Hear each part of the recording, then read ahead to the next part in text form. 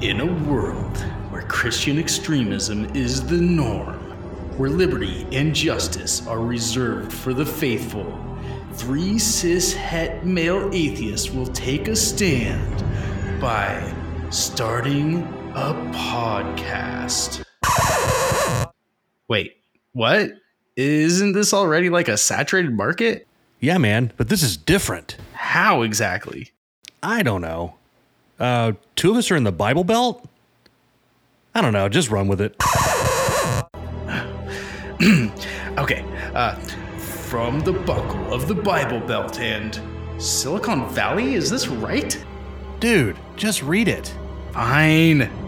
From the buckle of the Bible Belt and Silicon Valley, this is God's country.